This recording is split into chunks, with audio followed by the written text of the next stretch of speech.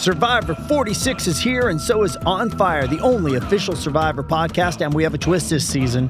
The winner of Survivor 45, Dee Valladares, will be joining us every week. We're going behind the scenes of the biggest moments, the how and the why things happen, and the strategy and analysis you can only get from someone like me, a Survivor winner.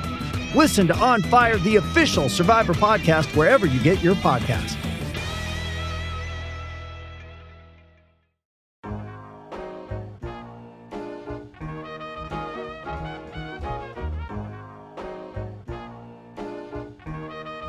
CJ on the beat.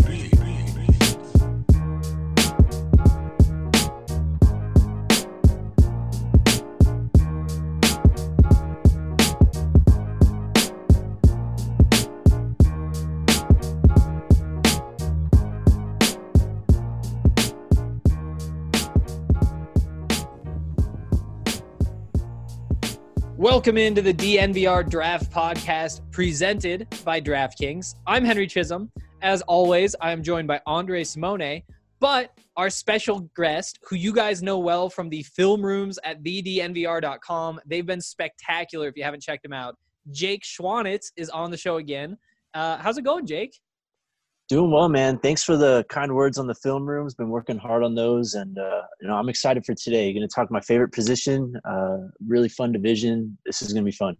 This is going to be so much fun. Not only is it going to be a fun position group, the running backs, it's also going to be such a fun division with the NFC South, which is where we are kicking things off today.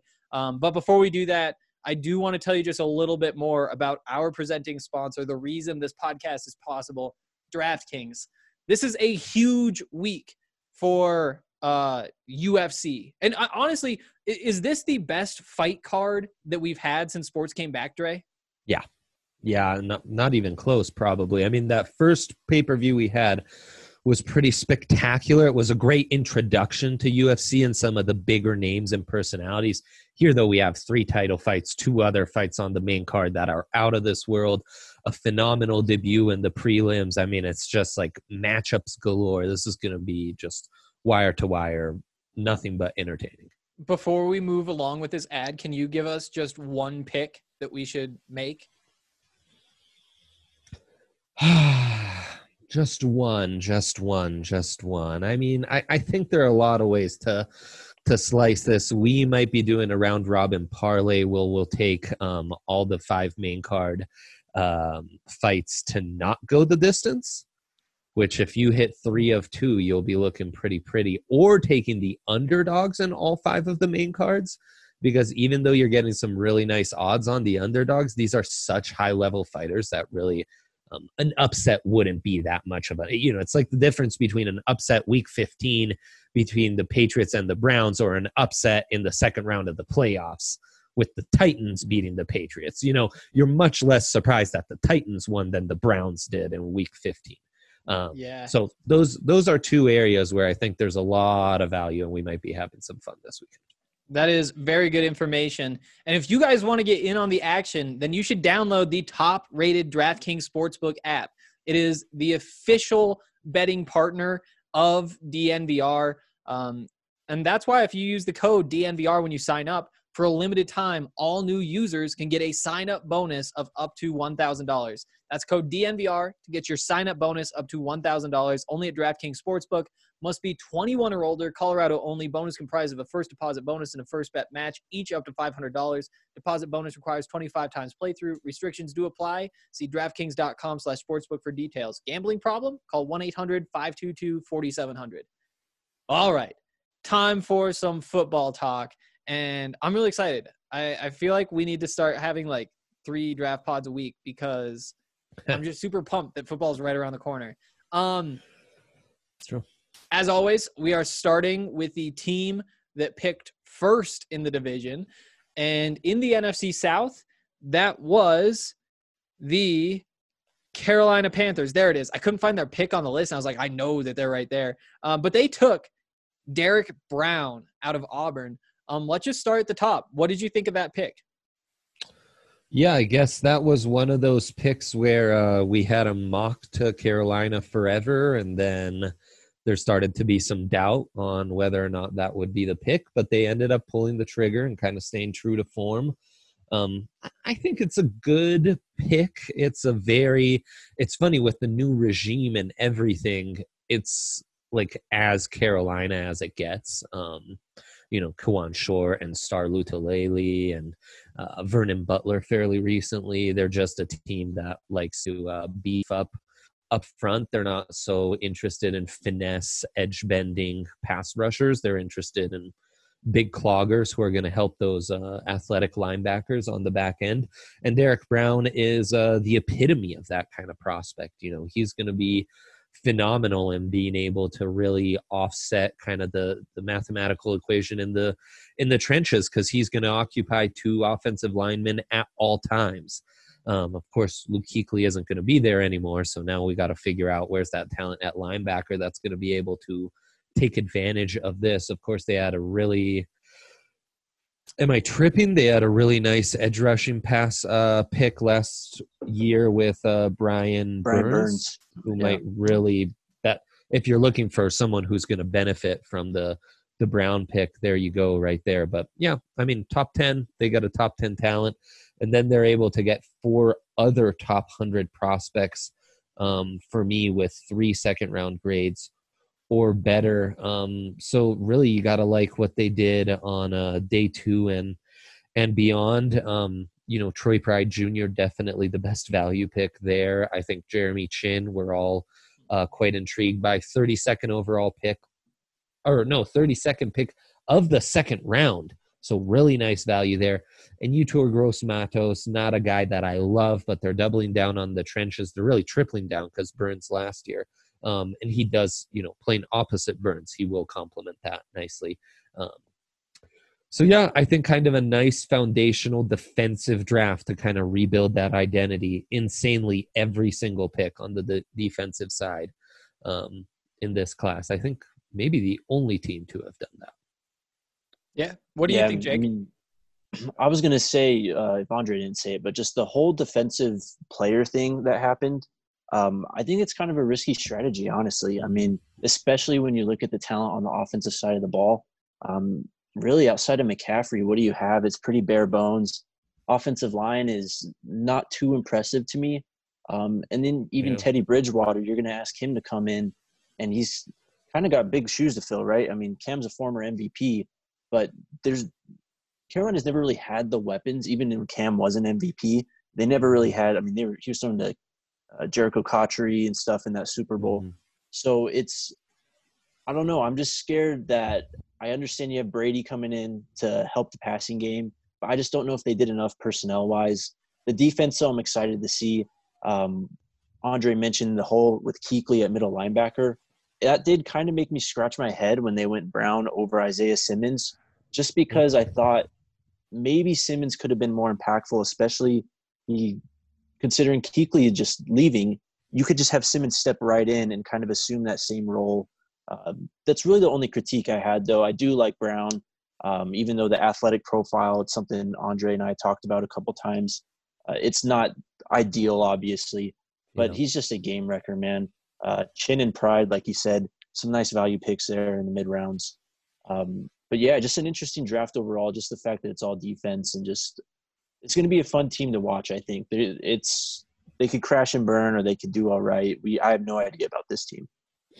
Yeah, for me, Jeremy Chin is maybe the most exciting prospect to watch this year, at least for me personally on the defensive side of the ball, just because I don't know how they're going to use him. You know, he is, to me, one of those hybrid players. Like, could he be even an option to take at least part of Luke Kuechly's role in that defense? I mean, that was some of the discussion coming into the draft around draft Twitter was, is Jeremy Chin 90% of what you get out of Isaiah Simmons? You know, had he just been utilized that way and obviously had a bigger program than coming out of Southern Illinois, which I believe is FCS, I think that's the gamble they're taking here. And, quite a big one, but I do think that's a big part of their thought process, is that Chin isn't just a conventional linebacker for them. He can do a few more things and kind of be that hybrid player, which of course paired with Shaq Thompson, who's been that already, does kind of revive that linebacker unit. And now you have this young group of edges as well. You have your anchor in the middle. I mean, it's an interesting front they're putting together here. What do you think, Jake? Yeah, I mean, it is interesting. I just, you kind of have to judge a depth chart basically just by going down the ones, right? I mean, It's a talent-driven league. And I just look at this depth chart, and there's so many positions where I just have questions. I mean, Eli Apple is going to be a starting cornerback again. We mentioned Jeremy Chin. You don't know where he's going to play exactly, but if he doesn't play middle linebacker, you're asking Tahir Whitehead to come in and start. I don't know about that one for sure. Yep. And then, so that's what I'm saying. That's just tough for me to really, I understand it's the first year for Rule, with the new regime there in Carolina. I just don't know really what the plan is yet, though. That's my issue with this draft class. I understand you're trying to build up the defense, but there's so many holes that need to be filled still that I just have trouble seeing this team really be anything special. They might surprise, maybe kind of stick around in that extra wild card spot that we have now, maybe around the 9-win mark. But I think this team is still pretty far away, and I wouldn't be surprised to see some growing pains here in 2020. Yeah. I mean, I think the plan, if I'm trying to put myself in their mindset and try to figure out what they're thinking in Carolina, they've got this new OC, which was phenomenal with a guy like Joe Burrow, maybe not the most naturally talented, but a guy who showed good IQ and great anticipation. And when they went in empty and really stretched defenses out with 5-wide formations, he was able to pick up on those cues a little quicker when given up consistently one-on-one opportunities. And I think they're trying to follow that same mold with Teddy. And the beauty is, if you're going to operate in an empty backfield a lot, you have the perfect running back. I mean, in NFL history, there isn't a better running back to play predominantly in empty sets. And then, there's a lot of names on this depth chart that I recognize on offense. DJ Moore at wide receiver, who, again, more empty stuff where we're operating more in the short to intermediate. DJ Moore has some talent. Curtis Samuel's another interesting little versatile piece there to the equation. And, at tackle, you've got guys like Greg Little. You've got guys like Taylor Moton. You've got Russell Okung to kind of be that stabilizing veteran. If you can find 2 starting tackles out of there and move another one to be a decent to above average guard in the NFL, that's at least 3 building blocks on the offense as well. And we thought it's a perfect example of defense, you need talent. Offense, you need talent as well, but it better be talent that's functional to your scheme, to your offense. So I think that's kind of the approach they're taking here. They're going to try and see how can we make these guys fit on offense and go from there. And on defense, we're giving our new head coach a lot of talent who fits kind of the identity he wants to establish as a team and going from there. So, and I'm with you, Jake. I think fit-wise, I think value in a vacuum, it's decent value here. It just on a pick by pick basis. But you're right. When you see the whole of it, you're like, well, I would have preferred Isaiah Simmons. I would have liked to inject a little more talent on offense as well instead of being so defense centric. So fit's a bit of a wait and see. There's some philosophical stuff that's weird, but I think value objectively, it's a decent class. Yeah, I think that makes a lot of sense. And to me, there are just so many question marks everywhere. And you could see, is Teddy Bridgewater actually a good quarterback? That could be the case. And boom, there's one hit. You mentioned DJ Moore and Curtis Samuel. Well, they have Robbie Anderson there too, who, there was the video circulating on Twitter this week that I think the headline was 2 minutes of Jets quarterbacks missing a wide open Robbie Anderson. And maybe he deserves more credit than he gets, even guys like Pharaoh Cooper, I liked Seth Roberts, I liked, and I wouldn't really bet on them to be a key piece of an offense, but throughout this roster. You're just looking for, maybe there's 13 spots and you need to get 9 of them to hit, 10 of them to hit. And if it happens, then this might be a playoff team. Jake, you have any thoughts to round out the Panthers discussion? I do. Just on the wide receivers in general, like you said with Robbie Anderson, I do think he is a bit underappreciated. I was really impressed with him. Like you mentioned, the quarterbacks he was playing with, he was still getting open, still making big plays. Right. So I do like that acquisition. My issue, though, again, if you go below DJ Moore, Robbie Anderson, Curtis Samuel, if you have any injuries on this receiving core, they are in big, big trouble. Mm-hmm. And I think you have to go back to the second round with this. You took Yetur Gross-Matos 6th overall in the second round. Yeah. They passed up on guys, Laviska Shenault, KJ Hamler, Chase Claypool, Van Jefferson, so many guys. Denzel Mims, right? Denzel Mims. It's not like they would have made a big difference, but it just would have helped with that depth. And I think it really would have made this offense a lot more intriguing for this year. Mm-hmm. Right. There would have been one more player who could have hit. If all these guys are 50-50, that one more 50-50 chance, Dre, you're the parlay guy. That really increases the odds of it happening. That's true. That's true. Well, and the wide receiver point I think is great because what they did day 3 is kind of underwhelming. And there were dudes like Donovan Peoples-Jones, KJ Hill, Antonio Gandy-Golden, Gabriel Davis, Quinton Cephas, who are still around at that point of the draft. And, to Jake's point, I think would have been a nice little cherry on top than just adding, another depth safety, another depth corner, There was more impact to be had. I agree. For sure. Moving on to the Tampa Bay Buccaneers. They were the next team to pick in the NFC South. At 13, they took Tristan Wirfs. They decided that what they needed to do was protect Tom Brady. Was that the right move? Jake, you can go first.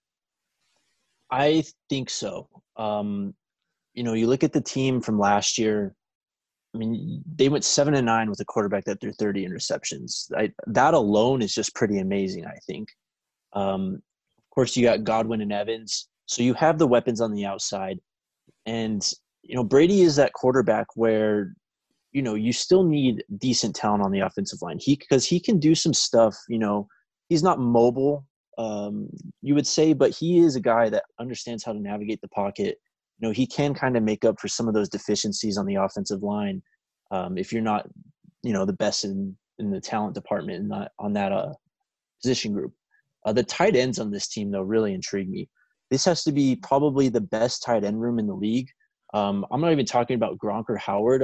Cameron Brate has been someone I think that's been pretty underrated for a long time. So that excites me. And then just the defense, it came together super quickly on the defensive side of the ball for this team. They had a big jump last year, whereas, 2 years ago, it looked like this team might be kind of looking towards a rebuild, especially on the defensive side of the ball. Just a lot of pieces not really fitting and working. But it's come together nicely with Vita Vea, Devin White. You're adding a lot of guys there. So I don't know. I could talk forever about this team. They are super exciting, not just because of Brady, but just because of the overall talent level. And it's crazy. Once they added Brady, they really were just like one competent offensive tackle away from being from legitimately going toe to toe with the Saints in the South, and that's why there was that urgency to get Wirfs. They were also kind of lucky to have Wirfs drop all the way to 13. San Francisco did their San Francisco thing where they got probably a little more value than Tampa needed to give up. But, San Fran's also dealing with, they know that Joe Staley's retiring. It wasn't public. Wirfs would have been perfect for their offense. No better offensive prospect than the entire draft maybe as a fit in that Niners offense than Wirfs. So I think kind of a trade that was mutually beneficial. And, Wirfs, who's one of those kids who couldn't drink legally the day he was drafted, now needs to really protect that right side of arguably the greatest quarterback of all time. And so I think that pick was a phenomenal pick. After that, meh.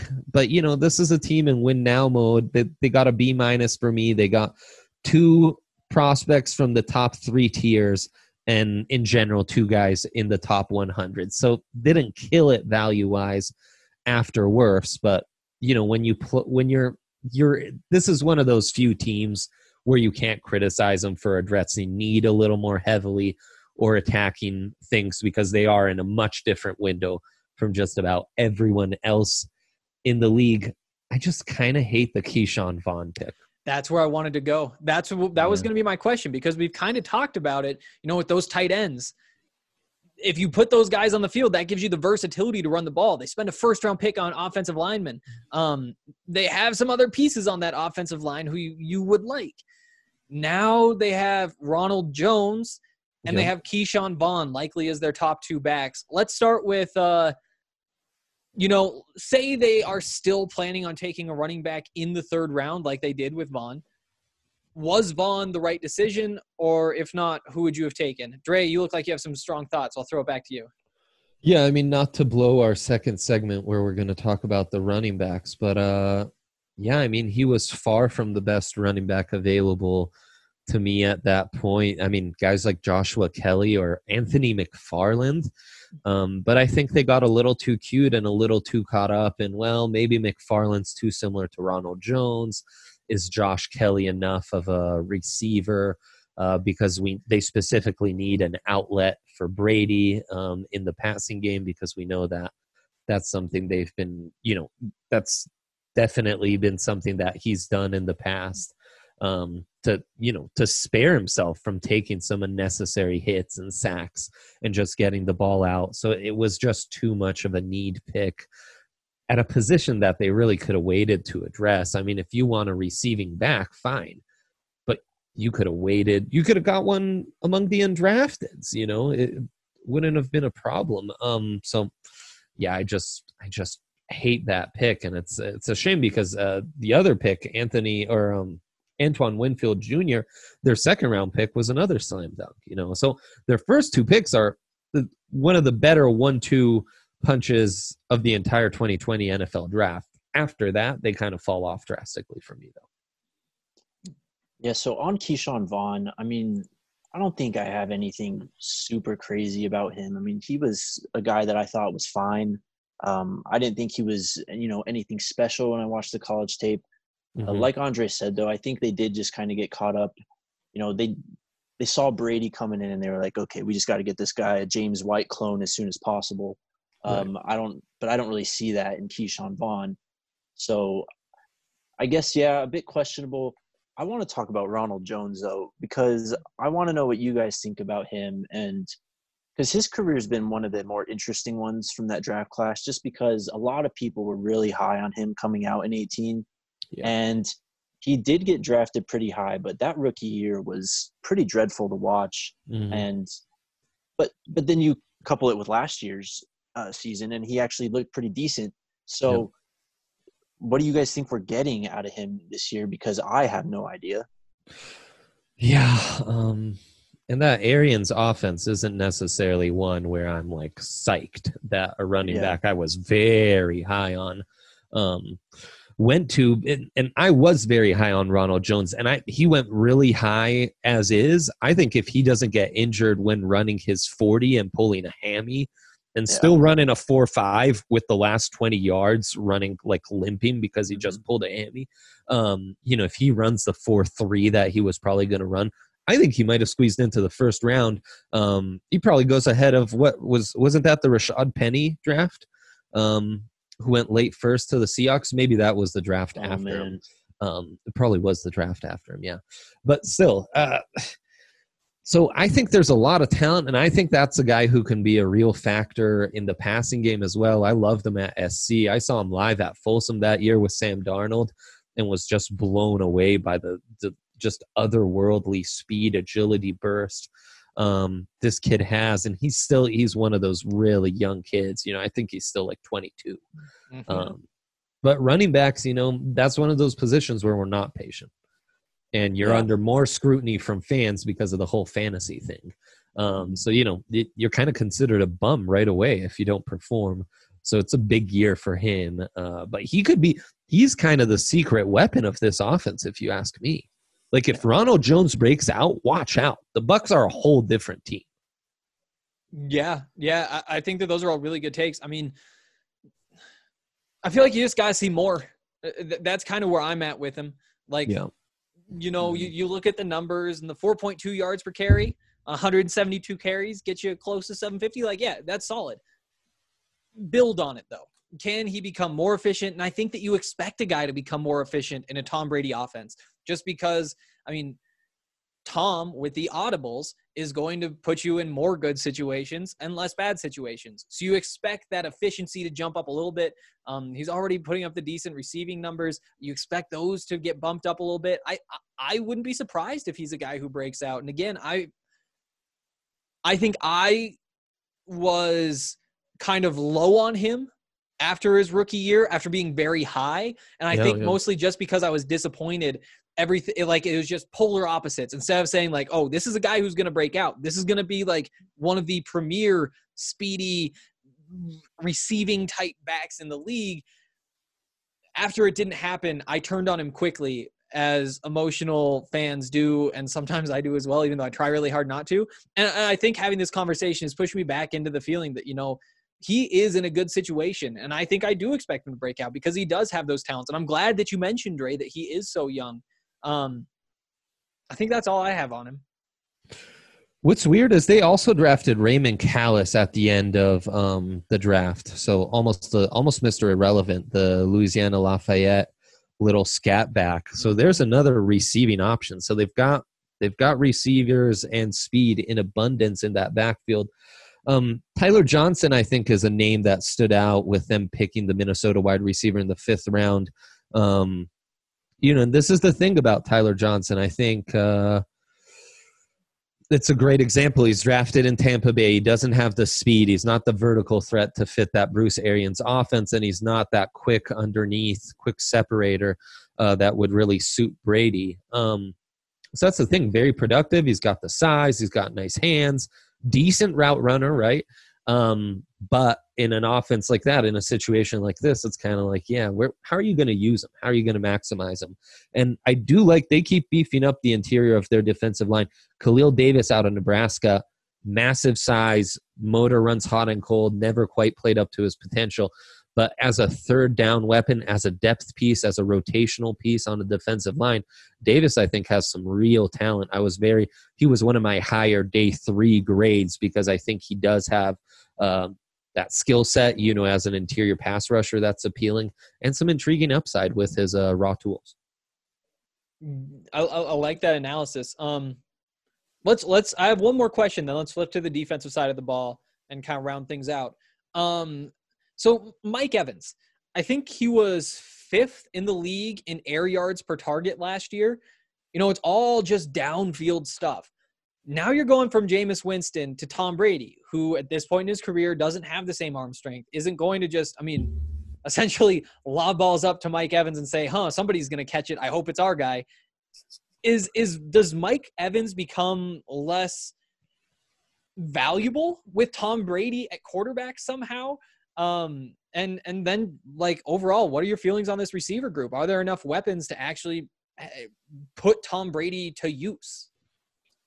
Look, I got to say, I think Mike Evans has been disrespected, actually, for a couple of years at this point. Talent-wise, this guy might be one of the 5 best receivers in the league. He's got the size. He's got the speed. He's got the strength. He's got the special ability to make contested catches, just the catch radius and everything. So, I'm a huge Mike Evans guy. I think he has been disrespected, but also Godwin coming up I'm not going to lie, it's been a surprise for me. When Godwin was in his first or second year, it was like, oh, okay, this guy's like pretty decent. Now this guy's like actually probably a top 10 wide receiver at this point. His development's been really incredible. But after that, I am really concerned again, just like I am with Carolina. That you're really banking on Tyler Johnson here to come in and make an impact. Because if you don't have Tyler Johnson, you have nothing else behind those 2 guys. And, Brady has been a great quarterback for a long time, and he has been able to make it work with a lot of undrafted guys and scraps that have been discarded from other teams. But I just don't even know the names on the depth chart under those three guys. So that's what I'm worried about. Yeah. Yeah, I think that's a fair point. And you look at this roster, are we going to see a ton of 2 tight end sets? It feels a lot like Gary Kubiak being added to the Broncos, and we're all like, no, Gary and Peyton will figure it out. They'll find a way to make it work. And then 8 weeks in, it was like, well, maybe this molding the two offenses isn't really going to work. And this Arians-Brady marriage feels similar. Yeah, well, and it wasn't just like, maybe it doesn't work. It's like, maybe we should throw Brock Osweiler in there instead. Like, that's how bad it got. Yeah. Yes. Jake, you had thoughts? Yeah, I just liked what Andre said right there about, maybe more 12 personnel or something, just because, like I said off the top, this is probably the deepest tight end room in the league. And that's the easiest way right there to make up for the deficiencies at wide receiver. Just put another tight end on the field. You want to talk about helping out Ronald Jones. If you're playing 12 personnel constantly, you're going to be able to outnumber people in the box. And like Henry said, Brady's going to get you in the right call. If he's going to, he's going to get the numbers in the box always right. He's going to get you into that run call wherever he needs it. So a very interesting point. And the league has kind of, we saw the 11 personnel trend, through the probably back end of the decade up until the past couple of years. And now we've kind of shifted already back to 12 personnel. Yep. So it would be fitting for the way the league's going. Well, and I wonder if you can stick Bray in the backfield a little bit and have some hybrid 22 personnels, 13, 22 personnels where you're really going heavy. And then the Vaughn pick makes more sense. You're going to be a little more run heavy like this, and you're going to be a little more physical and, really try to attack those numbers in the box because they're respecting the wide receivers you have outside and the quarterback you have. Then, yeah, you do want a more valuable backup to Ronald Jones, a little more Ronald Jones insurance.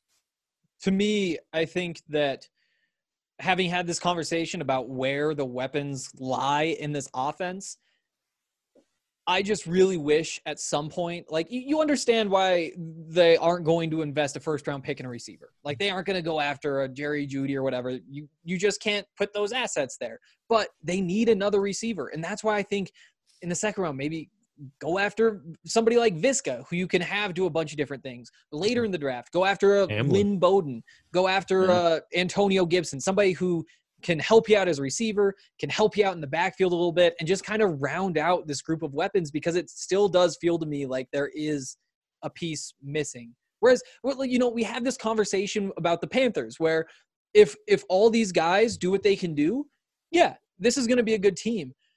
With the Buccaneers, I still just think that there is a piece missing, and it isn't like everything's lined up and you're just hoping everything works out. Like, maybe I guess you can say Tyler Johnson becomes a third receiver and then you're good. And then Keyshawn Vaughn and Ronald Jones breaks out. But I don't know. I just don't love this offense.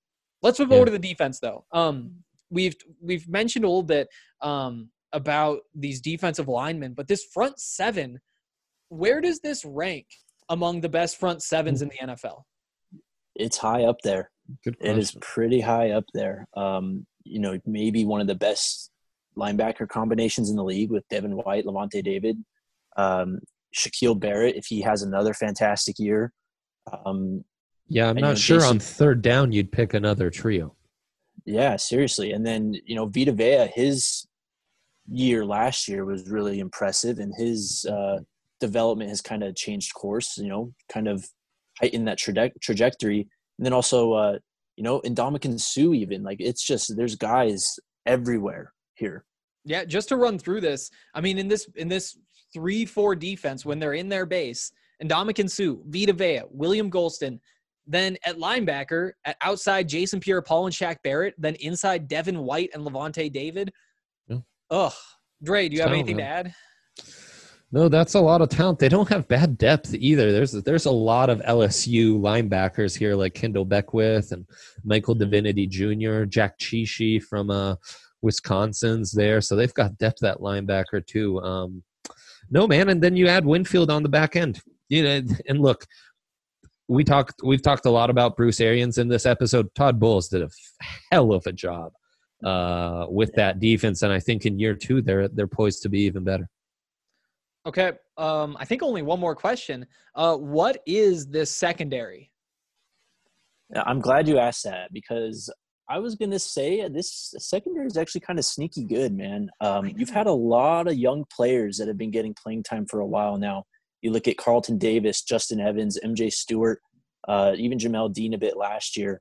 These are guys that came in and they were forced to play right away. So they've been thrown into the fire. They're battle tested. If they can kind of just bring it all together, you know what I mean? You add in that piece now with Winfield, and Winfield was someone that really intrigued me coming out. So this secondary can really kind of be sneaky good. Yeah, those names don't jump off the page, but there's some physicality to that group, and that's what you want when you're trying to disrupt the timing of offenses like the Falcons and Saints in this division. And that's the direction the Panthers are going in too. So you want to disrupt their timing as well. Yeah. All right. Moving on, the next team to pick, I believe, was the Falcons, but my computer's kind of slow because it's doing a bunch of things. Yeah, there we go. AJ Terrell at 16 from Clemson. Was that the right move? No. It wasn't as bad as the Raiders, who I think panicked once AJ Terrell was taken off the board by the Falcons, and then took Damon Arnett. But yeah, it's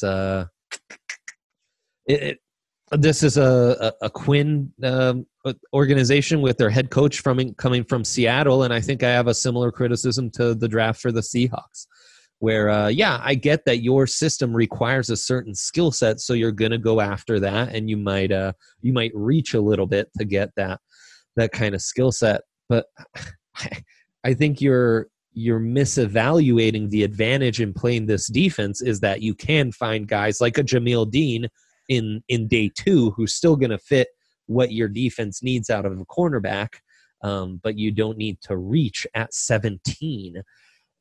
So yeah, and then beyond that, they get 3 guys in my top 100, which is fine, but only 1 in my top 50.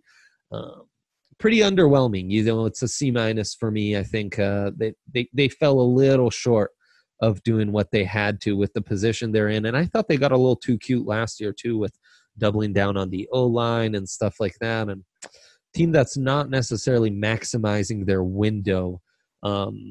With Matt Ryan and Julio Jones and some of the like really talented blue chippers they have on offense.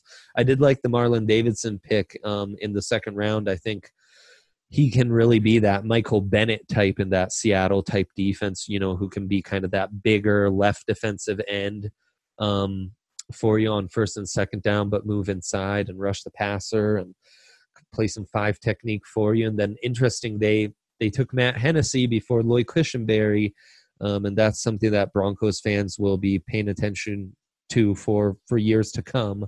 I would have taken Cush, and I wasn't super impressed by their haul on day 3 either.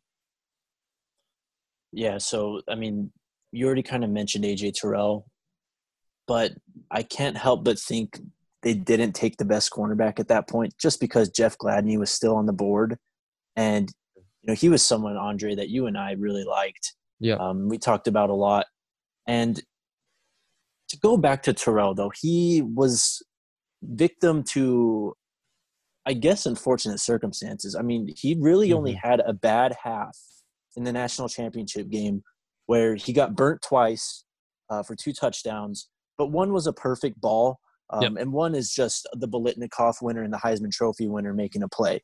So how much can you discredit him for that? He might have been a bit unfair to say some of those things about him at the time, but still, I don't know. I mean, CeeDee Lamb was the pick after. I know you have Julio and I know you have Ridley, but again, look at the names below those 2 guys, and there is nothing there.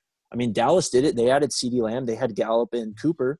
Yep. So I get that you needed a corner. I understand. But this is that, we talk about this every year. This is why you don't draft for need, because you do need a corner. I mean, corner is probably one of the most important positions on the field, but you could have made this offense way, way, way more dynamic by adding someone like CeeDee Lamb. You know, Matt Ryan's still pretty damn good. You know, you had Hayden Hurst coming over. Offensive line is actually really nice. And then Gurley, too. I mean, I can't help but just imagine if Lamb was in that offense, we'd be having a lot different discussions about this team. Yeah, that's true. And to me, again, similar to the Buccaneers, like, I get why they couldn't spend a first-round pick on a receiver, why they decided not to. Like, that's a whole lot of assets. But then again, like, at some point, don't you want to add something there? I mean, because right now, your third receiver is a battle between – I mean, I don't even know. Take your pick of those two. Probably Russell Gage and Laquan Treadwell. Like, that's not a good situation to be in. At the very least, especially when your running backs, Todd Gurley, Brian Hill, Ito Smith, not a group that – I mean, Todd Gurley's Todd Gurley. He could be the best running back in the league this year. He could also play half a game, and that's it. Yeah. You know, if you just add – there were so many of those versatile pieces that you see become – the most important players in football, whether it's a Christian McCaffrey, whether it's a Juszczyk, whether it's a Kittle, you have like the Lynn Bowden, you have Antonio Gibson. At some point, take a chance on one of those guys. Have somebody you can at least flex out and play receiver if you need to, play running back if you need to. I agree. You know, it's subjectively a bad pick when I'm glad that Jake mentioned, you know, Terrell is kind of penalized by that national championship. We watched that together, Henry. I can go back to my notes now. Start of the game, my notes say Terrell's doing a great job against Ja'Marr Chase. And it's funny, that's the corner position for you. 2 big plays completely flip the script on your game. And frankly, I thought he was penalized by the fact that Clemson played such a weak schedule this year. Because in that 2019 tape, outside of the Natty, there's really not a ton of tape to watch where he was tested much or challenged. You need to go back to 2018 where he's playing opposite Trayvon Mullen, and that defense, you know, between the front where they all went in the first round and Mullen opposite A.J. Terrell, you had just an unbelievable defense there, and Terrell looks good in that tape. He does not look like the best corner on that 2018 tape, though, and Trayvon Mullen dropped to the top of the second round. So to see him go 16th overall in arguably a deeper, more talented draft, especially at the top, when his more talented teammate, who was the number 1 cornerback on the defense just a year ago, went like 33rd overall, I think is an obvious reach. And misuse of assets. You know, it's easy to say, but at that point you should have tried trading down. And if the Raiders took Terrell from you, fine. Let's, you know, go back to the drawing board. Plenty of other corners to pick from. Yeah, 2 things real quick. We've mentioned this, talked about Tampa, how, you know, they might be able to use 12 personnel to kind of maneuver around their talent deficiencies on the offensive side of the ball. It's just not there for this team, though. I mean, behind Hayden Hurst, you have someone named Kari Lee. I don't know who that is. Behind Todd Gurley, you've got Brian Hill and Quadre Olson. This team is super top heavy. And, you know, you're already going to be asking someone that might not be up to par in the talent department when it comes to being a starting player. You're going to be already asking someone like that to come in and just kind of just make an impact already. And the second point I wanted to make, when it comes to Terrell and seeing where he went in the first round, you kind of have to wonder, though, did the circumstances of, you know, COVID and the online draft and all that, did that play into this? Because, you know, we barely saw any trades in this first round. And you have to imagine, I mean, you heard the rumors before the draft that Atlanta really wanted C.J. Henderson. Obviously, they weren't able to make that happen. So maybe they were just kind of pigeonholed at 16 and they just had to make a pick. They couldn't find a trade partner. And, you know, I mean, it's, I guess, a panic pick at that point because you don't really know what to do. You don't want to pick there, but you still have to take someone. Yeah, it kind of feels that way. And, I mean, their lack of depth is they've traded up a lot in the draft, starting with Julio Jones, and they haven't always got great value. Or they're making trades for veterans like Hayden Hurst. You know, and that's you keep doing that. You keep reaching in the draft. Yeah, your depth chart is going to suffer, and that's kind of the spot the Falcons are in right now. All right. One more Falcons question for both of you. I guess it's kind of 2 questions. Favorite pick, least favorite pick of this draft. then we'll move on. I think Andre already said it. Marlon Davidson, his versatility on the defensive line is something that was really intriguing and fun to watch, quite frankly. What was the second question? Sorry, Henry. That least favorite pick. Least favorite? Is it Terrell? I mean, I guess so. You're taking a third-round center. I mean, you still have Alex Mack. I mean, you can't really get too upset about that. Maybe you can slide a Hennessy at guard if you need to, or, just add some versatility on the offensive line. I guess it has to be Terrell. I mean, I'm not going to knock him for a 4th or 7th-round pick. So, right. I mean, would you rather CeeDee Lamb and like Logan Ryan, who was a street free agent at this point, or Terrell and that's it? Yeah, so I mean, we agree completely. They did draft a punter in the 7th round, which of course always gets a knock for me. Again, there are very competent NFL level players just roaming the streets, guys. You call an agent up, get some guys in for a workout. You don't need to be wasting draft picks on punters. Just throwing it out there. Just free advice for NFL GMs out there. All right, one more team to talk about: the New Orleans Saints, who only had 4 picks in this draft. One in the first, 2 in the third, 1 in the 7th. They bulked up in the trenches a bit, starting with Cesar Ruiz, a center who flew up the draft boards toward the end of the pre-draft process. Was that the right move? Very interesting pick, man. Very interesting pick after we all were pretty high on them drafting Eric McCoy, the center out of Texas A&M, a year ago in the 7th round. And very interesting what the Saints have done over the last several years. A team that the O-line was pretty good with arguably the best left tackle in the NFL a couple of years ago in Teron Armstead, but they've just kept using first and second rounders on the offensive line. Andrus Peat, not exactly a great pick because he was supposed to be an offensive tackle, but he's played at guard. Eric McCoy, Ryan Ramczyk was a late first rounder. I don't need to tell Broncos fans. And now another first rounder. So you have everyone. And I think Armstead, the left tackle, is the only guy who wasn't a pick in the first 2 rounds, and he was a 3rd rounder, a high upside boomer bust 3rd rounder. So really interesting how one of the best teams in the NFC the last few years has really, really emphasized the importance of the offensive line. You don't always see that with teams with great quarterbacks and great, offensive coordinators and play callers. They kind of think, we can neglect that. They've gone the opposite direction. It wouldn't have been the pick I would have made, but hey, late first, again, tighter window. It'll be interesting seeing what Ruiz can do playing more guard than center. But yeah, it's kind of a plug and play type of player. I think you could have found better value. Again, Kush, not big a difference. Biadasz went pretty late. So yeah, not my favorite pick, but I get it. And all in all, they got 2 top 50 prospects with 4 picks. They bring home a B-, and I think everyone after Ruiz of who they drafted has me fairly intrigued with the fit on this team.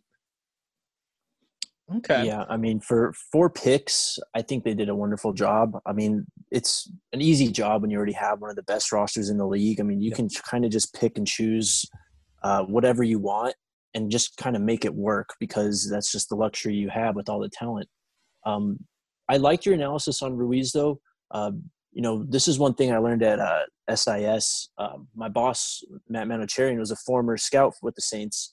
And what he told us was sometime around he was there around 2011, 2012. Mm-hmm. So they figured out, though, that Drew Brees is one of those quarterbacks where, you can kind of skimp on talent at the tackles, actually, because Drew Brees, when you watch him, he does a great job of stepping up in the pocket, kind of like Brady, right? Yeah. So it's that pressure in the face, especially when you have a shorter quarterback that's barely 6 foot.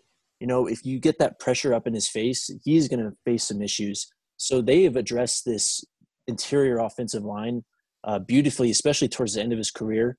And, it's maybe not the flashiest pick. Ruiz as a player, though, was someone who he was okay. I think he benefited overall from a weak interior class that kind of pushed him up the board, right? Yeah. So, but he wasn't necessarily bad on tape. So, you get a solid player there. You kind of emphasize another one of Breeze's strengths. I think it's just a decent move. I mean, like I said, you have the talent to kind of do whatever. So, right.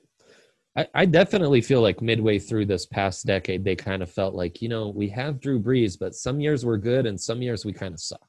You remember the NFC South was that conference, that division where there was a new winner every year.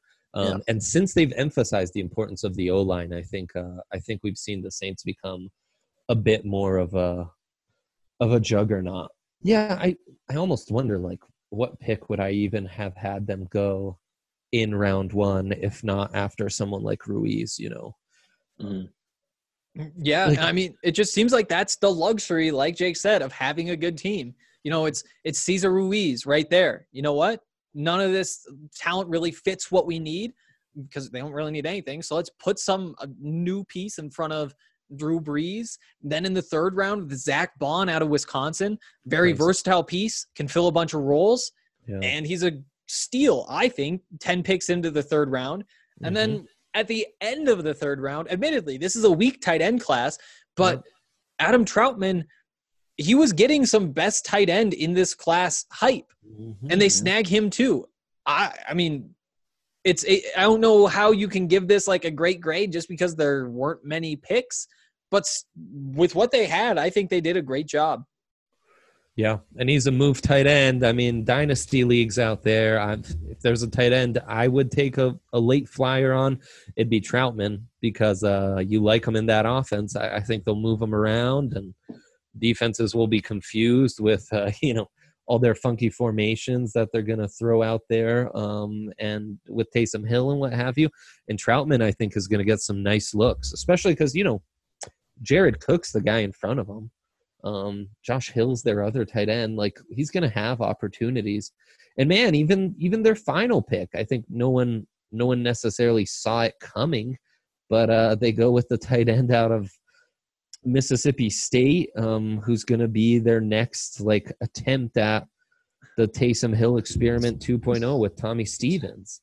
Yeah. So that's kind of fun. Jake, do you have any thoughts on him?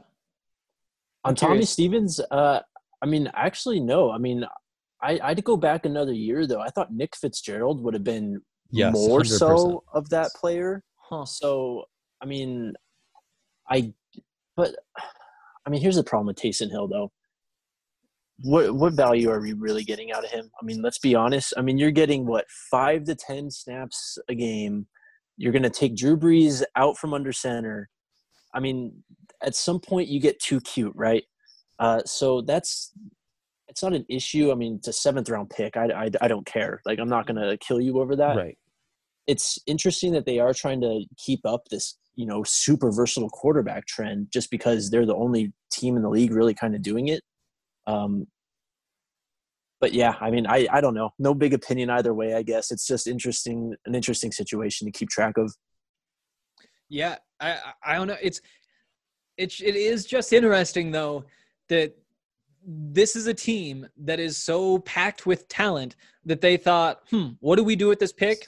How about backup Taysom Hill? Like, you know what we need to do is get a backup for Taysom Hill. So, I mean, I don't know.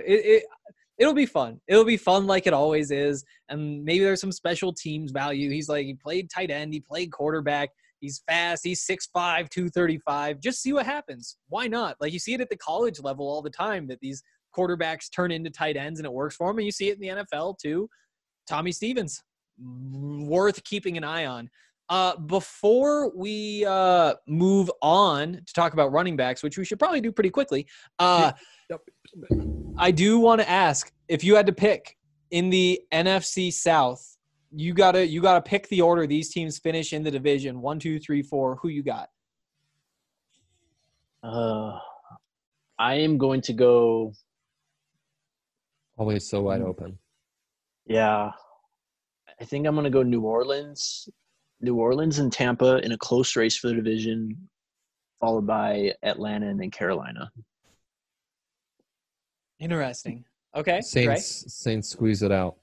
I'm Yeah. very intrigued by the Falcons. I thought how the Falcons finished the second half of the season, with basically their coach almost had a foot out the door, but the team rallied around the head coach, and they were actually one of the sneaky good teams in those final 8 games. They just sucked so bad in the first 8 they couldn't turn it around. And with Matt Ryan at quarterback, you can kind of surprise people anytime, especially if that O-line can stay healthy with those rookies from the 2019 class. But yeah, I think in the end it's going to be the Saints. I've been back and forth on the Bucks. Talking things out with you guys has kind of made me more skeptical about the Bucks offense. So I'm sticking with the Saints, though I do think we're pretty close to the drop-off for Drew Brees coming and it being rapid. But, hey, man, they've got quality backups that they can win games with. So I'm probably less concerned about that with them than I am with anyone else. So, yeah, I'll say the Saints find a way to get it done. All right. I lied. And I actually have one more question that I really wanted to ask. Okay, better duo just for this season. Michael Thomas and Emmanuel Sanders, or Julio Jones and Calvin Ridley? Oh, man. Wow. I think I'm going to stick with the Falcons just because I think Julio has an edge over Michael Thomas. Yeah. That's really tough, though. That's close. Well, it's tough because I think if I was to put them in a lab and have a scientist zap their skills and give me an overall score, I think the Falcons win just barely. But I think raw production in this offense next season, I think the Saints duo is going to do better. Yeah. Okay, I like it. Before we talk about these running backs, we do want to tell you how much we love Breckenridge Brewery. I'm headed up to Montana tomorrow. And I said it on another podcast. I don't think I've said it here, but I've already checked the Breckenridge beer locator. And up where I live, there is no Strawberry Sky. There's a 15-can sampler, which has some, and so we'll definitely be picking up some of those. But I'm flying into Missoula and then driving north. And in Missoula, there are 4 places where I can find some Strawberry Sky, pick it up, bring it with me, and that is the plan because I love that beer so much. Nice. Okay, before we move on, I do want to – I feel like I've used that phrase like 3 times a day. Yep. Yeah. But what's the last Breckenridge beer you guys drank? Well, I picked up a sampler a couple weeks ago. So, I mean, I'm pretty sure I went Strawberry Sky first, along with, I can't remember off the top of my head. I think it was the Amber, I guess, I think is what I had last. So very good. The Avalanche Amber Ale. Yeah. I'm pretty sure I had a Mile High City Copper Lager. Okay. Yeah. If you guys want to try some Breckenridge beers, or if you just need to restock, you can head down to Davidson's south of Denver, or you can do what I did and check out the beer locator and see all of the places where it will be available near you. If you're hungry, check out the Farmhouse and use the code DNVR20 and you can save 20%. Or no, it's use the code DNVR. You can get $5 off your order. That's the one code that's different. And we also want to give a quick shout out to Manscaped. They make a lot of what we do possible. And that includes not just work stuff, but having the confidence to talk to women because you know that you are taking care of yourself down there. I don't know. Dre, what's your favorite Manscaped product? Well, I mean, the Lawnmower 3.0 is it's king. I mean, let's plain and simple. It's king between the fancy dock, how easy it is to use, the fact that I can use it in the shower because it's water resistant and it's got that light. That's where it's at. I can get creative. I can shape the body hair however I want. I mean, you can't beat the Lawnmower 3.0.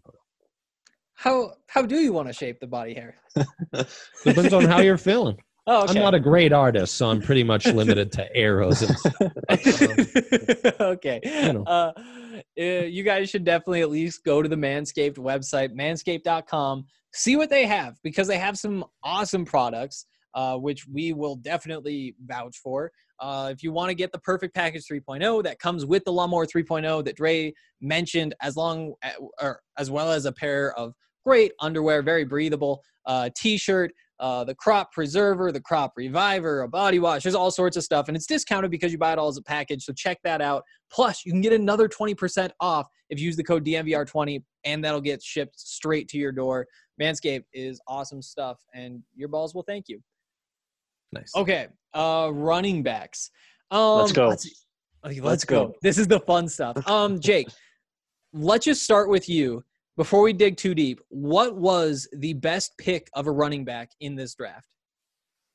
I think it's between two players for me. The first one being Clyde Edwards-Helaire to Kansas City. I mean, that's just the natural one, right? Mm-hmm. The second one, though, that I cannot – this is probably my favorite fit of the entire draft is Jonathan Taylor to the Colts. I just think this team – especially after last year, they kind of had to rely on the run game a bit more, especially when Luck just unexpectedly retired. So you really kind of saw a philosophical shift last year. Yep. So, fast forward to this year, you bring in Phillip Rivers, who is still – he's okay, right? I mean, you're not getting 2008 Phillip Rivers here. Yep. But you got a better quarterback, and now you have probably the best pure runner in the class now in Jonathan Taylor, joining – the best offensive line probably in the NFL. And I just can't help but think about Jonathan Taylor running behind a pulling Quentin Nelson on a power late at night. That's just what puts me to sleep. That's just that's fantasy fuel right there. So violent thoughts. Yeah. That's my favorite fit of this class though. It's just perfect. Interesting. So you really like the fit, and obviously you really like Jonathan Taylor. But the Lions took DeAndre Swift 6 picks before. A lot of this is like fit reliant, but do you think the Lions should have taken Jonathan Taylor over Swift? I mean, I don't know. I still actually kind of have issues with the Lions taking Swift just because I'm not really sure what the Lions are doing. I mean, I'm a Kerryon Johnson fan, so it's tough for me to kind of shove Kerryon aside just because he's been hurt a bit, even though, availability is the best ability, right? So true. It makes sense why they got Swift, but still, I mean, I'd like Swift a lot. It's just tough for me because, careers go to die in Detroit, and I just don't want to see Swift kind of fall by the wayside just because of where he landed. Right. And you wonder, are they trying to reproduce that Patricia, obviously coming from the Pats? You got Hawkinson last year. You've got Swift this year. You're trying to recreate that tight end receiving back kind of dynamic. But it's true. Kerryon getting clogged up hurts my heart. And Marlon Mack getting kind of touches taken away in Indy really hurts me. I loved Mack. I thought he was really coming along last year. But you're right. That fit's undeniable. I mean, I think of that Eagles offense on that Super Bowl run when Frank Reich was there, and obviously a key part of that offensive coaching staff, and how dominant they were with that downhill running game by Jay Ajayi and Blunt, right? Blunt was part of that, LeGarrette Blunt. So adding someone like Jonathan Taylor to just get downhill, it was pretty cool. It's funny. In the end, 1, 2, 3, 4, 5, the top 5 backs going exactly – or the top 5 backs are the top 5 backs taken. They just go in a different order than how I had them. And I guess there's a bit of a theme with guys with the ability to receive the ball being the first 2 guys taken. But, man, after those top 5, and I love Cam Akers going to the Rams. I think talk about someone who's going to have a big opportunity. And J.K. Dobbins, you gotta love him. Justice Hill and him complementing each other with Lamar Jackson, handing it off to those 2 talents in a read option looks is going to be a handful to defend. But then we went way off the board. I mean, 6th running back taken, A.J. Dillon. 7th running back taken, Keyshawn Vaughn. Less of a surprise, but Dillon was really where things went crazy. I don't know about you. I didn't have Darrington Evans so high. Zach Moss going to the Bills. I know you probably had some criticisms to that, Jake. I like Joshua Kelly there. But it's really lots of different flavors, lots of, yeah, at the top, we're valuing receiving ability more, but then there's teams with different needs and different types that they're trying to plug and play and fit. Okay. I want to talk about J.K. Dobbins next, because this is, I think, going to make that, am I willing to say it? Is that the best running backs group? I just don't know if they have the top end to be the best running backs group in the league. But I guess J.K. Dobbins could become, in my mind, one of those top backs in the league. How do you think he factors in Baltimore? I love the fit. That's another great fit, I think. Especially when you just look at Mark Ingram, I think J.K. Dobbins runs pretty similarly. He probably has an advantage in the speed department too. Yep. So it's probably one of the most perfect fits for me because, we talked about here my first time on this about the deficiencies with J.K. Dobbins, how, he's not the best runner, in terms of vision, just like being able to make those tight cuts, you know what I mean? Like he's a downhill kind of guy. And this is a downhill type of offense. You add in the read option factor, like Andre said, I mean, that's just another defender you're not going to have to worry about in the box. So I love the fit. It'd be interesting to see how they use him in the passing game, though, because he flashed a bit in that area. I just don't see him, like Andre said, the other guys went at the top for a reason, right? Clyde Edwards-Helaire and DeAndre Swift, even Cam Akers. So I'm just interested to see how it all kind of fits. I think it's a great landing spot for him. I think Mark Ingram is probably going to outtouch him this year, but moving forward, J.K. Dobbins is going to – I could just see him being a plug-and-play replacement for Mark Ingram. With those Ohio State backs, you're always wondering about how will they translate because they're always running out of shotgun. That was a problem with Carlos Hyde. I think he never quite figured out how to run out of the eye. And, have to have a head of steam and be a little more disciplined and reading the line. Obviously, coming from Ohio State, your ability to read defenses changes a lot because it's a lot easier at the Buckeyes with like 5 all Big Ten dudes blocking for you and kind of dominating the guys in front of you. It makes it a tougher evaluation, but in a team with Lamar quarterbacking, Dobbins is going to have plenty of shotgun runs. So I think that adjustment isn't nearly as drastic. Yeah. Which guy slipped the furthest that surprised you? Good question. I've said it before. Benjamin, man, I am so surprised that this guy fell to the 7th round. Just the names taken in front of him. DJ Dallas, a former wide receiver turned running back, was taken ahead of him. Zach Moss, who I felt like was kind of similar to Benjamin. I thought Benjamin was a bit more athletic and could do a bit more. I was surprised to see Moss go 4 rounds ahead of him. So as somebody who covers the Pac-12, I will agree with you there. Yeah, for sure. I mean, we already talked about him when we talked about running backs before the draft. So the only thing about Benjamin, though, is he's going to a place where I just don't know if he's going to get the opportunities. And I just don't – maybe he just wasn't that good, right? Maybe I just have the evaluation wrong, and that's why he went in the 7th round. Who knows? But he's behind Kenyon Drake, so I'm not really expecting him to have the best opportunities, but he's someone that I was really intrigued by and was hoping would go to a good team that could give him some carries early on. For me, it's easily Darius Anderson, the TCU running back. And boy, scouting's funny sometimes, man, because TCU had a lot of prospects in the end. And I found myself watching that TCU-Ohio State game a whole bunch. Just to really get a feel for all those Horned Frogs. And, you always like going back to see more of the guys on the Buckeyes and get even more of a feel for them. You watch that game enough, Darius Anderson, boy, did he flash.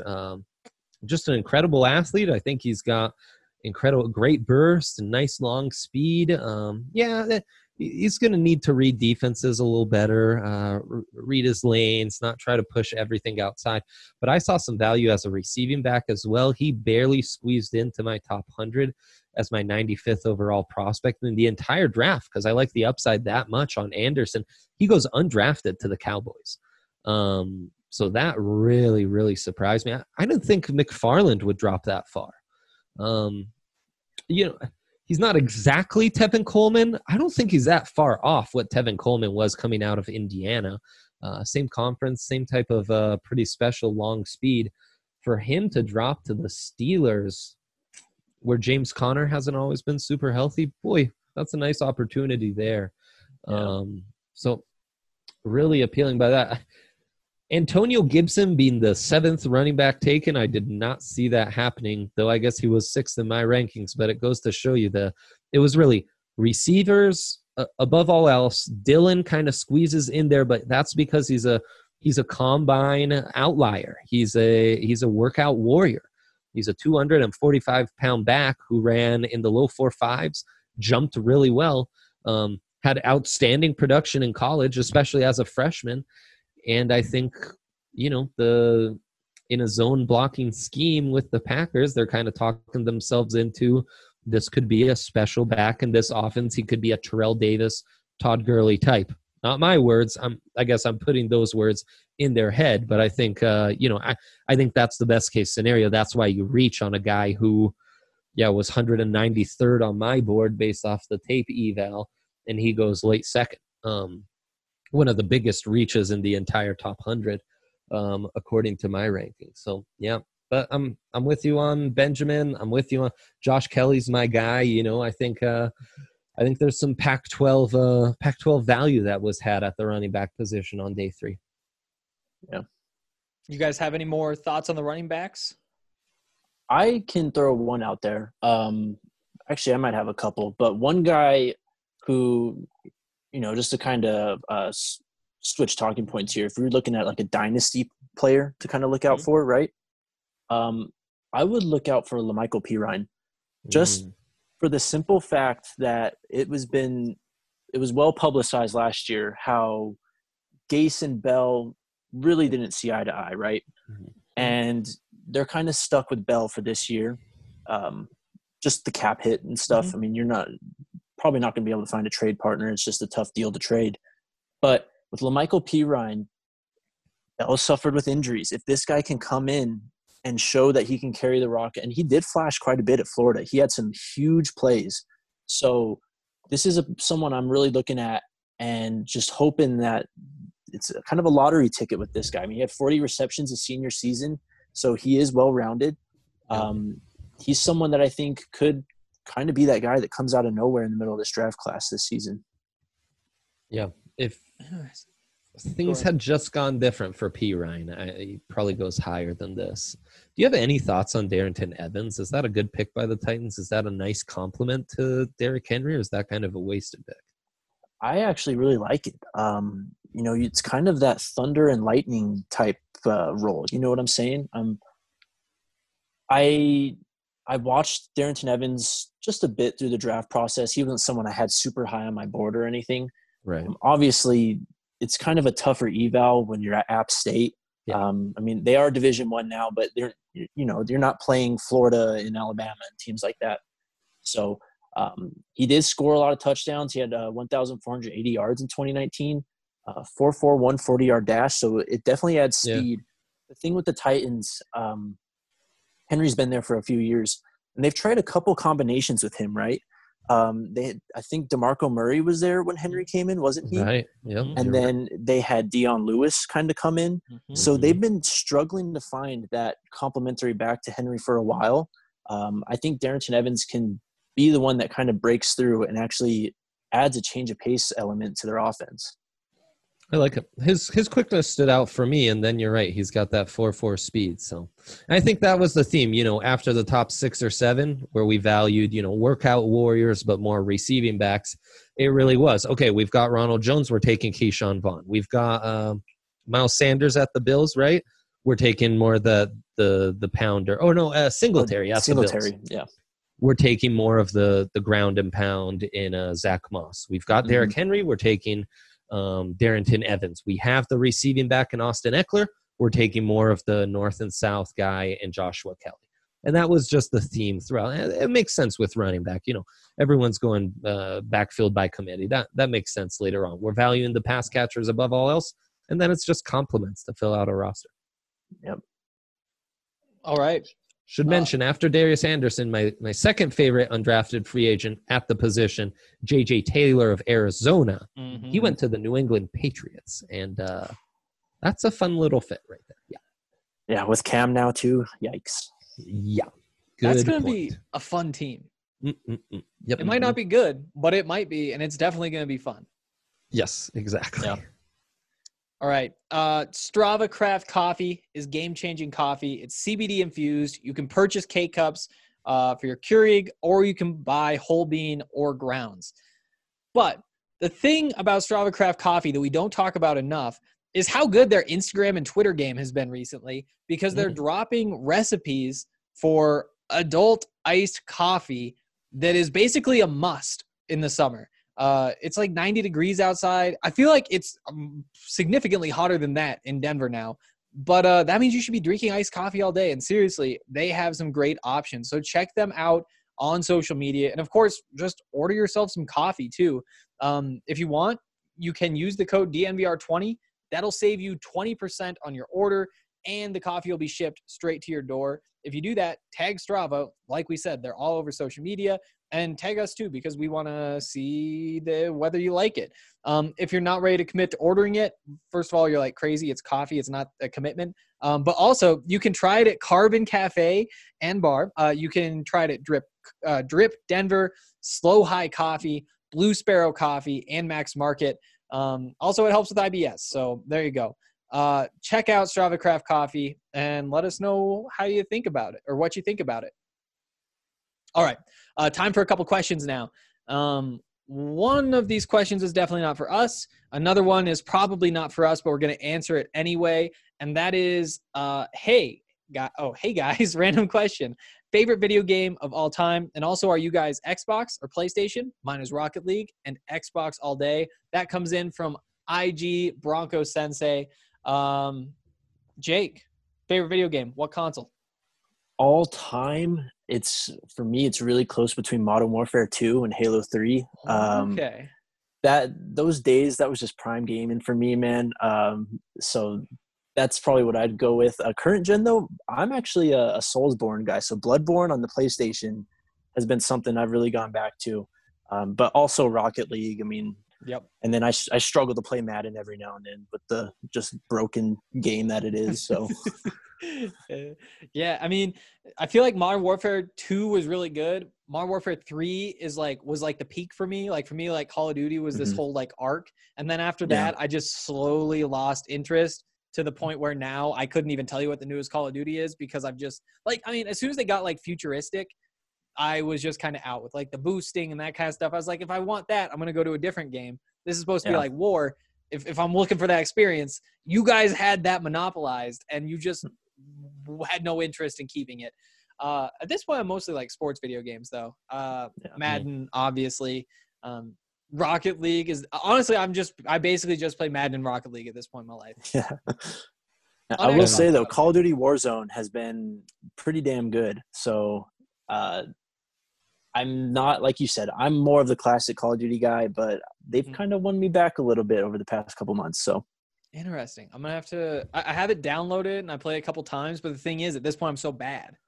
Yeah. and I don't really have the time to dedicate to getting good at that again. Hey Dre, any video game thoughts? It's been a minute. Are you guys Xbox or PlayStation people? Xbox. You gotta answer PlayStation. that too. PlayStation. A divide in the family.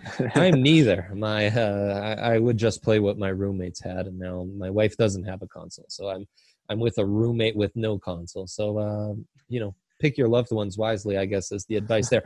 My favorite game, it must be a tie. It would be a tie between NCAA Football 09, which I played way too much of my senior year of college when I just had afternoon classes, so I could stay up till like 3. And I hammered the recruiting so hard on that game. I was just amazing.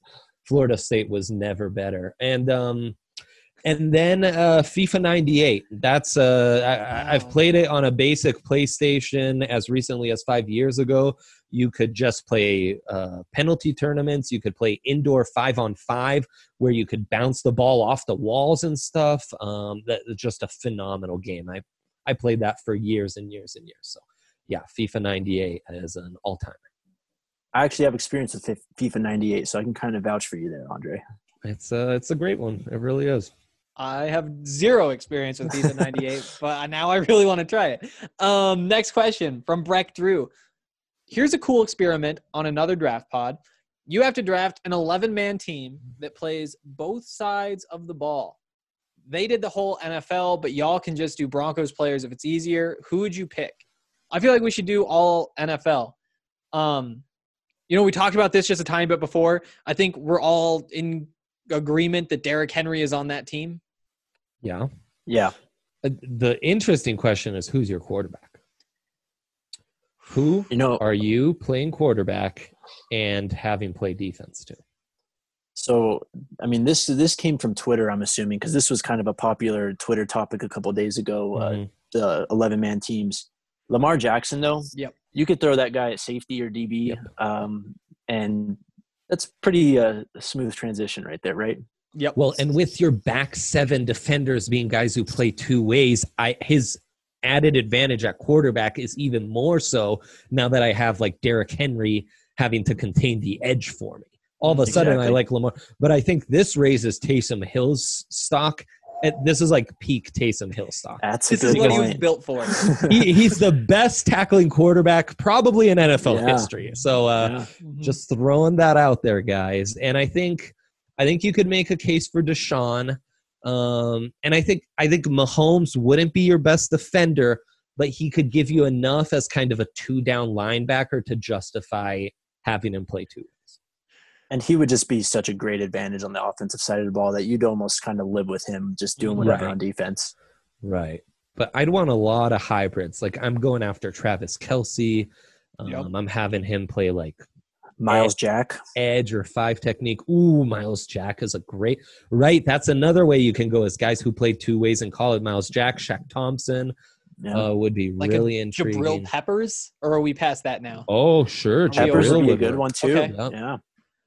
What about like linemen? I feel like that's the really tough part. Like is Quentin Nelson a good enough offensive lineman and just like enough of like a mauler that you would say put him at defensive tackle and see what happens? So what is your guys' theory here? Are you trying to get defensive players that you can kind of convert to offensive linemen, or are you thinking offensive linemen to defense? Because I'm telling you, I'm going to go with the athletes on the defensive line and just kind of hope I work it out on the offensive side of the ball. Yeah, I'm going to have at least a majority defensive linemen in the trenches. It might be a 3-2 or 4-1 ratio, but yeah, it's going to be mostly defensive line. DeForest Buckner, Eric Armstead, guys like that. Calais I'm Campbell. looking at Calais Campbell. Yeah. I mean, Armstead, some still think he maybe would be better off at tackle. But I do think there's, Teron Armstead I've mentioned. I think he could play some 5-tech for me.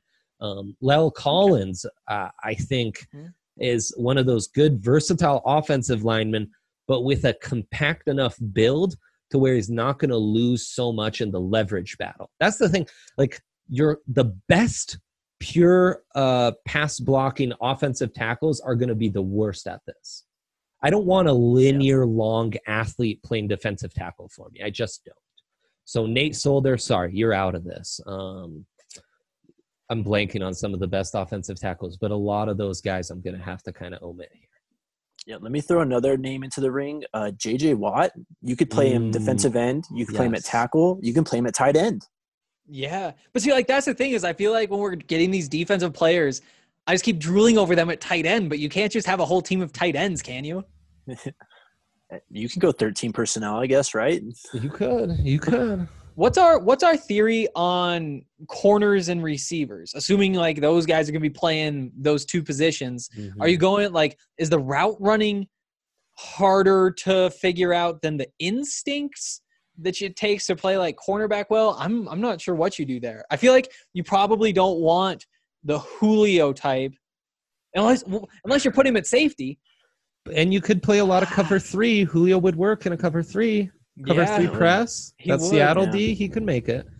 Yeah, that's one of those where I think similar to O-line, I'm going mostly defense. I think corner, I'm mostly going receivers.